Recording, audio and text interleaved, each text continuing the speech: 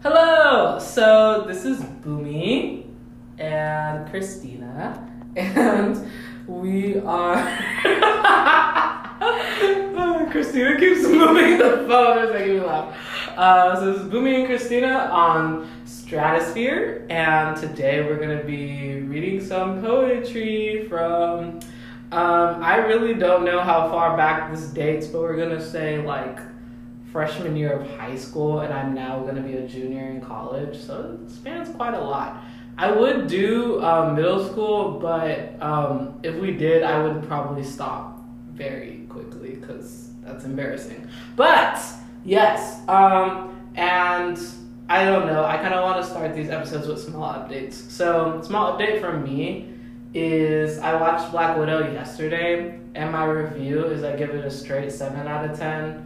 Mostly because I'm not super hot on Black Widow. That's just me though. It was really interesting. However, because I already watched Endgame, and I know that she dies, I'm not really... Why? Don't make that face at me. You haven't watched Endgame? No! That's your problem. Christina hasn't watched Endgame, and I was gonna be like, oh, spoilers for Endgame, and then I was like, wait, no, because if you're gonna watch Endgame, then you should have watched it because it came out a while ago. That literally came out when I was in high school. It takes me a while. Okay, I'm sorry. But yeah, so because of that, it's kind of like cool to have those plot holes filled, and I think it kind of sets it up for... Marvel always kind of sets the ends of movies up for like series and stuff. So it does that pretty well, and I like all the characters. I thought it was shot really well. You know, it's a Marvel movie, so it's good. I think it's just the fact that it's about a character that you already know the end of her story. So it's like it's like different. You're not like waiting. You already know how her story ends. So it wasn't like sitting on the edge of my seat. The fight scenes are good. And soundtrack is, I give the soundtrack like an 8 out of 10. It's pretty good. Is it as good as the soundtrack for Umbrella Academy? No, but it's not bad. So yeah, that's my update for this episode. I don't know, Christina, do you have an update? I painted in Zilker yesterday. If anyone's here in Austin, they should definitely chill in Zilker sometime. It's a beautiful park. We sat under a nice large oak tree, view of the downtown skyline, and we painted. Yeah. That sounds so cute. So those are the updates. Now for this episode, Christina is going to, I have 1, 2, 3, 4, 5, 6. Not doing that one because that one's ugly. We're not doing that journal. But we have 6 journals from different times in my life. And Christina's going to pick one, whichever one she wants, and I'll flip to a random page, and I'll keep flipping until I find a poem. And I'll read the poem. And then I might give commentary if I remember the context at which that poem was written. All right, so we're going to read from this black journal that has scratch paper on it. So, does this even... I have no idea when this is. Crazy. That's crazy. Wild. You killed who I thought you were before I had a chance to tell you. You told me you know me before I knew you. You got me like a dance partner, like water, like light, like wind, like dancing leaves, like white breath and cold air, like chapped lips cracking in smiles, like freedom, like unforgiving cold, like small stolen looks about something not really funny, like snowy globes and ice on the sidewalk, like the second part of a duet we are already half baked in the same oven. That's like crazy. How you got me like that, like harmonies of a song, like that's crazy. That's insane. Yeah. So this one, I think, who is this about? Oh, I remember who this was about. So this was actually about a girl that I had met when I had gone to, so my dream school I wanted to go to was Oberlin College. It was in Ohio. And I went for this visit, and it was like a bunch of us from like all over the United United States. There's this guy from like Alaska. That's like a separate anecdote on its own. But yeah, so me and this other girl, we I don't know, we met and we just really vibed. And so some of this imagery, like for example, like white breath and cold air, like chapped lips, cracking and smiles, like that was definitely from like us walking in Ohio and not having the winter gear. But yeah, so that's what this poem is about, at least. And I don't know, I just think that's kind of crazy that I remember that. All right, Christina, pick another one that isn't, or it could be from here and I'll find something. Okay, how about the pink one now? Ooh. Okay, I think actually certain sections of this have poetry in them.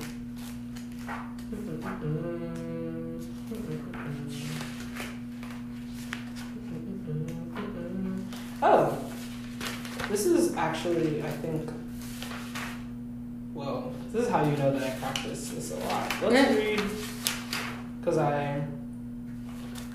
okay. This is slam poetry. This is how you know I practice the poem a lot, because the page is about to be like pushed out. But yeah, this is slam poetry for Black History Month. I think it's called What About My Skin? Allow me to share an anecdote. Imagine a dark girl in the dark with her mother. A TV screen glows as Miss Universe waves, and she is sparkly and smiley, and the dark girl is almost screaming in excitement. Her mother simply smiles. Japan! Japan! She is cheering for the pale skin that she has wanted, and her hands reach for that sweet smile. And then there's another story, because my teacher demands that I sit in the dark, and the class plays outside, as I am punished for a crime I did not commit, because she assumed that because of my skin that no one paler than me could steal anything in the classroom, and my mother came, and she was demanding justice for her child. The teacher cried, and she was never seen again, and she carried a pink slip on her way out.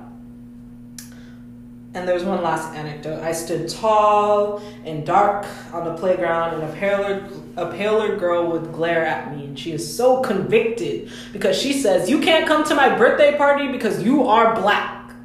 And to which I replied, "Black is beautiful," and I was removed from the school promptly, and I was not allowed to make other students uncomfortable and not at home. In my own skin, everyone seems paler than me.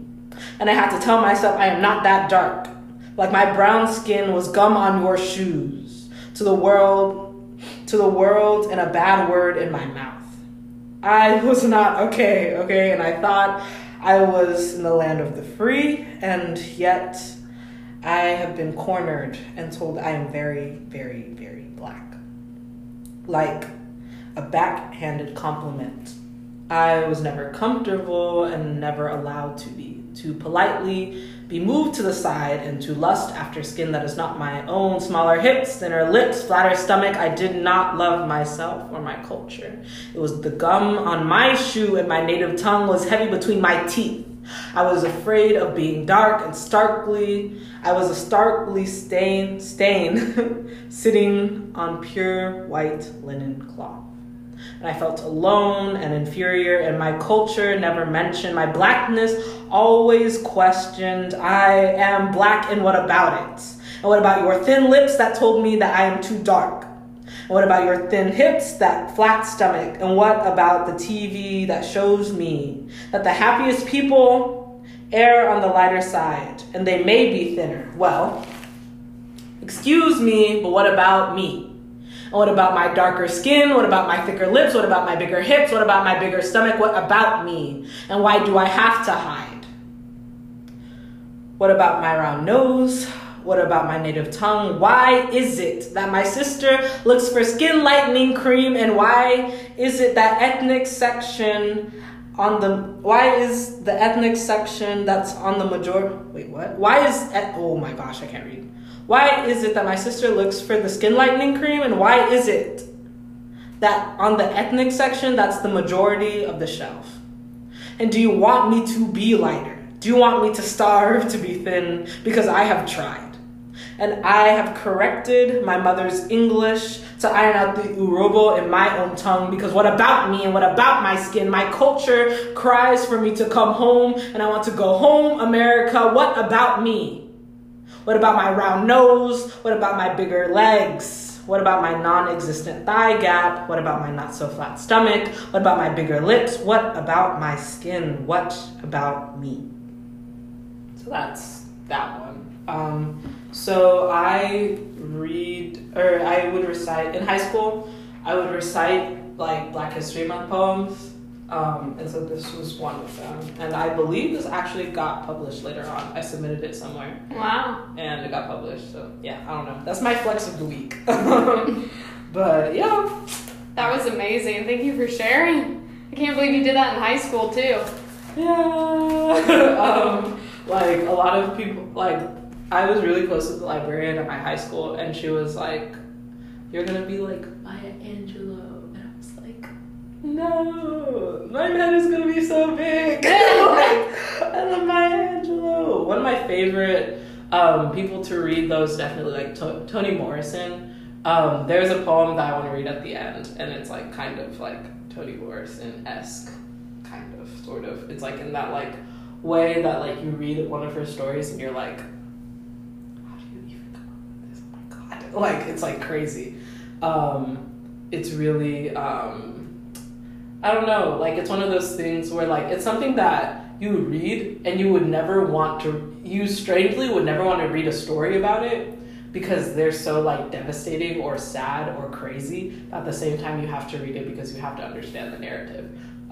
Like for example, A Mercy, which is like one of my favorites by her, is about a slave woman who has a daughter, and she gives the daughter like to a slave master. And so it's like literally understanding, because it's called A Mercy, and the reason why is because like you have to understand why the mom giving the child over to like a slave owner is a mercy in comparison to what could happen.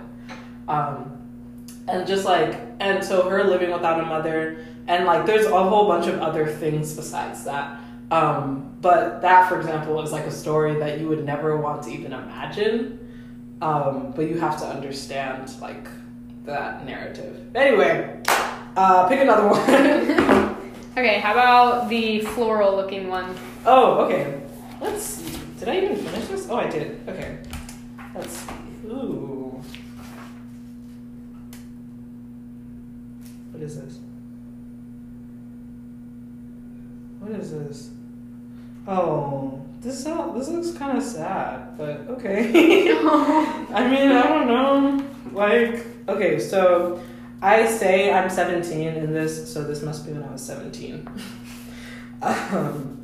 This is hard to write, believe me. Right now, I'm 17, and I'm supposed to be reading in English. I'm 17. And I'm 17 and scared that you don't take me seriously, or maybe not seriously enough. Maybe you don't take me at all. You are turned off by the rawness in my voice. I am writing to let you know I am deciding this is for me. I will make people proud. It is my nature. My peers look up to me, my parents love me, and God loves me, and my siblings look up to me. I am scared they take me too seriously. I am scared you think I am just 17 and I am barely a teenager. The meaning is unclear, muddy, but I want to be clear and transparent. You get to disagree. I get to let you know me, and you have the right to put my voice in these pages I write down. I get to pour my tears and tight chest moments on paper, and I get to give you a ring, tell you how my day went. I get to share with you intimate moments when I am free and when I am trapped.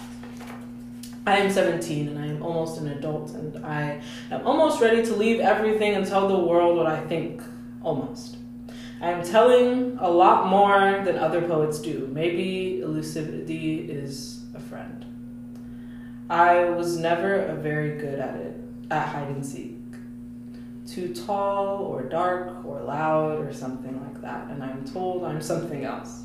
I would tell you I'm delighted to meet you, but then I wouldn't be telling the whole truth. I am delighted you are taking my moments with your hands, taking it and breathing it in like I've had to. There are stories here, I will never say aloud. Some of them I tell every day. Some are still happening, and these are all difficult. All of them hurt to let go, they hurt to expose, but this is for me. Not for money, not for my parents or peers or siblings, but for me. You might not take it seriously. I am young and I understand that. I am old in a way and I get that too. But regardless, my voice is here for me. And I am scared, but that will never mute me. And that will never stop me from doing this for me. So this is for me. Yeah. I actually had, so I don't remember writing this, which is weird. But I do know that in high school, I still do want to write a book. I want to publish poetry, but I think this was supposed to be like a foreword. And I think like this is so like strange to think about this. This was 2017-ish. Oh yeah, I was so depressed. Yeah, like so it was junior year and I was studying for the SAT and I just didn't have a lot of time for myself and I was super stressed. Like I was so stressed, and then like social stuff and just I was so stressed. So I like, though I don't remember writing this, I do know where, like when I'm saying like I'm scared to write this, or that where it says these are stories I will never say aloud, and some of them I tell every day and some are still happening. These are all difficult. All of them hurt to let go. They hurt to expose. Like it's so interesting, like when I think about vulnerability, because like it was so easy. It was a lot easier for me to be vulnerable like in high school because I was surrounded with so many people who validated that vulnerability versus like now it's not necessarily that no one validates it as much as it is that like that I didn't realize that was a reason why I was vulnerable. And understanding that vulnerability is still strength even when you're not necessarily validated in the way that you are hoping or you want to be validated. I just think that's like something I honestly like am coming to terms with as an adult now. If I could say something to my 17-year-old self, it would be that feeling of being scared to tell people stuff doesn't go away. You just have to be better at coping with it. And I think that goes for a lot of things that like telling someone, for example, like even setting boundaries with someone it's not ever like an easy conversation to be like, hey, you do this and this makes me uncomfortable. And also like not qualifying your statements by being like, oh yeah, like I understand if this or that or whatever, I might have said this the wrong way, or if this comes off like, no, just say it with your entire chest, and you know what, whatever consequences come, you will deal with it. Because it's you, like you got yourself, baby girl. Like, and that's who you're responsible for. But like you don't really, some things don't get easier, you just have to learn how to cope with them better. But the actual doing it, like the actual, like even like, for example, like eating disorders is like not an easy subject for me. But I've gotten better at coping with stress so that I don't relapse. I've gotten better at coping with even just talking about it and being vulnerable, even if it's not easy for people to hear or accept or whatever, when it comes to like lots of different things, to the point whereby like at the end, I don't feel as invalidated as I would have been before, just because people are not responding the way that I am hoping or wishing or planning for them to. So yeah, I would tell my 17-year-old self that like it's not going to get easier, you're just going to get better at dealing with it. I think that was like my biggest fear, is that things are just going to get harder and harder and harder and harder, and at one point I'm going to just not be able to deal with it. That was like the biggest like scary moment for me. Like after taking the SAT, I was just so burnt out, and I was like, the fact that I have to take the SAT and then I have to go to college, and it's going to be harder, and then I'm going to have to take the MCAT and it's going to be harder, and then I'm going to have to take like the department exam or whatever so that I have my MD, and then it's going to be hard, and it's going to be hard, and it's going to be hard, it's going to continue to be hard. Like I just had that outlook that like the rest of my life is just going to be harder than it is right now, and I can barely deal with this.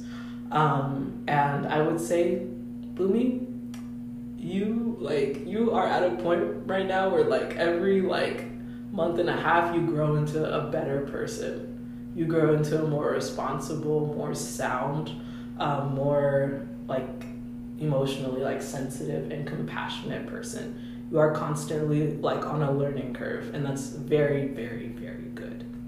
So don't be so stressed about every obstacle that you come across. Be more concerned with how you can, not how are you going to, but how you can, how you have the ability to deal with it, because you have those skills. And if you don't have those skills, you will get them. They will come. And if you don't have the tools, you will get the tools. Like, you will think it's going to be okay. Even when it's not okay, it'll be okay, because you're going to cope, and it's going to be fine. So yeah, that's 17-year-old Bunmi. She was so stressed. The one that is left is this purple one. You could go back if you want to read other ones, it doesn't matter. But let's see if I can find something. Let me see. Oh wow, what is this? Oh, this is interesting. I think this is 9/17/2020. I think that's just because that's the last date that's like noted. So, but her priorities lie elsewhere. This is just the pit stop. Historical markers, crystalline, mural, aromatic potions, dancing paintings. Their features familiar, old, and it is sweet. It is warm. It is old, older, and foreign. Lauren, what? Lemonade and perfume and clay and oils and broken radio. Walk by a buffer and walk by a buffer and cardamom, gold chain and baby necklaces, shea butter, cocoa butter, lavender oil, hemp oil, chapstick, hodgepodge, knickknacks, sticky notes, chaos, and a homey colored tones. So this poem is actually, this is actually so ironic. So there's this club called Medical Storytelling. I am the president right now, and Ooh. Yeah, it's like my favorite thing ever. I love it. So medical storytelling is basically, so it's founded on the notion that like, oh my goodness, writing about something can help you cope. Crazy. So patients will write about their experiences in healthcare. Also doctors will write about their experiences in healthcare. And it's like this bridging the gap of like experiences, because there are some things that doctors, even though they see a patient like going through something, they're not ever going to understand, but it helps you care for that person better when you like read something and you at least come to a better or deeper understanding when they write about it. And the same thing for the patient too, that they come to understand at least a little bit of what that doctor is going through. So this was like the first poem that I wrote whenever we had like the club meeting, and they were just like, oh yeah, like write about whatever's on your desk. And so that's what this is based off of. But yeah, I don't know, like, wow. That's so crazy to think about, because that was like the first meeting I ever went to, and now I'm president. But it's like my passion. Like I really love that club a lot. Yeah. Oh wow, we're already at 20 yeah, I know you had one saved for the ending. Do you want to read that one? Sure. Alright. So this is like kind of, I would say this is kind of recent. This is like more of like how I write now. I feel like my writing style has kind of changed, like kind of minutely. Actually, it kind of made me upset when I thought about it. I was like, my writing hasn't changed that much, but it's changed, like, I think in the way I like envision a lot of like figurative language. This one in particular. So I'm gonna see if I can find it, because I'm pretty sure it's, oh wait, let me just, hold up. Where is it? What the heck? So I have to like type in like racism, baby, because so okay, this one is called Thanks Coach. That's not like the official title, but that's what's in notes, because this was based off of like a video that someone sent in the BSU chat a while ago. It's about this sports coach. I don't know. I think he's for basketball or something. And he was just talking about like basically how like black people are still like getting shot and that we have to do better and all this other stuff. So that's why it's called Thanks Coach. It's been a minute since I dipped my toe in that black angry rage that sends a chill up your spine and sends your beloved tar baby Negro caricature to hell, and it makes you look at me eyeball to eyeball and we go toe to toe. We are not your victim type of stare in my retina, that kind of rage. Ain't sat in it in a minute, baby. It's been moments since I screamed about killings and shootings where they saw before them a mirror. And they became afraid, and it's been a minute, it's been a while since the deep black rage, a few seconds since I showed them my fear, and they became afraid of who they were and blamed the whole thing on my brown skin, blamed it on the sagging pants, blamed it on it she was resisting, blamed it on the empowered black man, blamed it on our rap music, on our accent, on our anger, like it ain't warranted and you don't deserve it. You are too afraid of what you have become, and you caress your racism like a baby, and you take her to the store and let her burn it down and blame it on the black cashier because she has an attitude, and you blame it on how you were afraid. She might become the angry black boogie woman under the bed, scared of her well-placed rage, deep, deep, dark in her eyes. Scared she will see how your eyes do not see a woman, but a great big boogie woman who might hurt your racism, baby, and yell at you for looking for the exact change. That is what you tell yourself when you rock that baby to sleep, to protect that inhumanity with fervency and keep that black woman under the bed. Don't let her open her mouth. She cannot breathe. Listen, me, white woman, I know. You know that you keep that woman under your bed and hope for the darkness, and hope in darkness she will die there. You hope you will starve her of light and hope and starve her of her very humanity. But your fear will come to you in a dream and tell you what you already know, that you are so afraid of what you have done to us.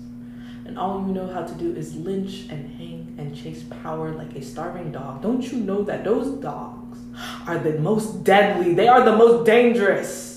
They are the most desperate creatures, the starving ones, and yet you are afraid of the man when you have your knee on his neck, when you have a gun to her head, when you have the body of the baby soaked in tar and feather, mocking her and calling her an angel. And you know what? I'm not going to ask you. I'm going to tell you. I'm going to rip the comfort from your skin and whisper in your ear tragedy so bleak and ugly. You will ask if it's a fairy tale, a parable, a story, an analogy. If you will, I will tell you to shut up. And I will look you in the eyes. You will look me in the eyes and you will see my mother crying, my brother crying when a police officer grabbed him. And you will see me try to scrub my skin away in the pool. You will see tears in my eye. When she dies, when you paint your Jesus white, when you get no charges, when my accent is a threat, when my life is treated like a baby doll and your racism baby tosses me up and down and hurls me at the dogs, you will see it in my eyes, that deep black rage. So yeah. Wow, I thought your high school poems were so good, and then you managed to one-up them. Oh, you have only improved. Wow, that was probably one of the best poems I've ever heard. No. Yes. Thank you. I feel like, honestly, I remember reading this to someone, and they're like, wow, dude, where did that come from? That was so wow. And I was like, it doesn't take a lot when it's your lived experience. like I think that's the thing, is sometimes like that's like a weird conversation to have, because sometimes I'll write these things and people are like, oh wow, are you okay? Did something happen? It's like, no. This is my lived experience. This is, you're like, I'm not making this up. Yeah, like this is not like, I don't have to be in the moment for me to recall a moment because it's my life. Like, it's not, I think one thing for, like, Black people, is, like, you have to understand that the way that we cope with like trauma in and of itself is kind of different. That's why like whenever you see like black people in like horror movies, like a lot of the time, like we're either like, and this is maybe a stereotype, but also like I've gone to like horror movies with black people, and this is kind of true. But like if you like watch a horror movie with a black person, they're either laughing or they're like stupid. Because black people have been like okay, for example, like, oh, walking at night, why would a black, like, because we are living in a time period whereby like anything and everything can be held against you. So why would, like, you see like a white woman walking around at night and like I'm making a joke to someone like, oh, nothing's gonna happen there. Like, nothing's gonna happen there. She's right. Like she could be at gunpoint. I'm like, nah, the police not. We're gonna just watch. Like, you know, because like it's our lived experience. Black people cope with things differently because like our entire history has felt like it has been like lots of brutality. Like you, like, and that goes for like honestly so many other people of color as well. Lots of different ethnicities here in America. That like we cope with it with a lot of humor. It's like, oh yeah, all we did was just like help build this entire country and fight in your war so that you guys could get independence and stuff. But you know, like we're not really American. You know, you whatever. It's fine. It's cool. You know. So I feel like the way that people, like black people at least, cope with stuff is different. In the sense that it feels like lots of the time I think even people will think that you're not coping correctly because you're like, oh, why are you making fun of this? And it's like,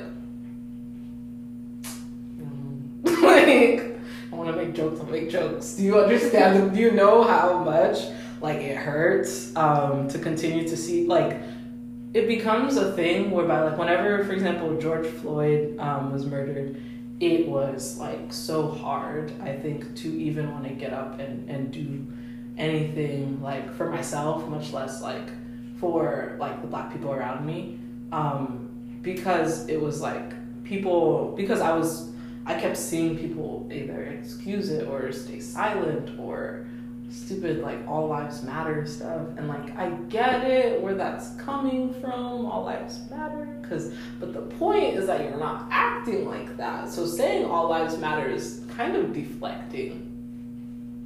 I'm not saying that if you say all lives matter that like you're a terrible person or whatever. I'm just going to definitely question where it's coming from, because the whole point is that we're not acting like that. And you saying all lives matter, I could go on a tangent for that forever, bro. When I say that, I mean it's just like it's really hard sometimes to cope, I guess.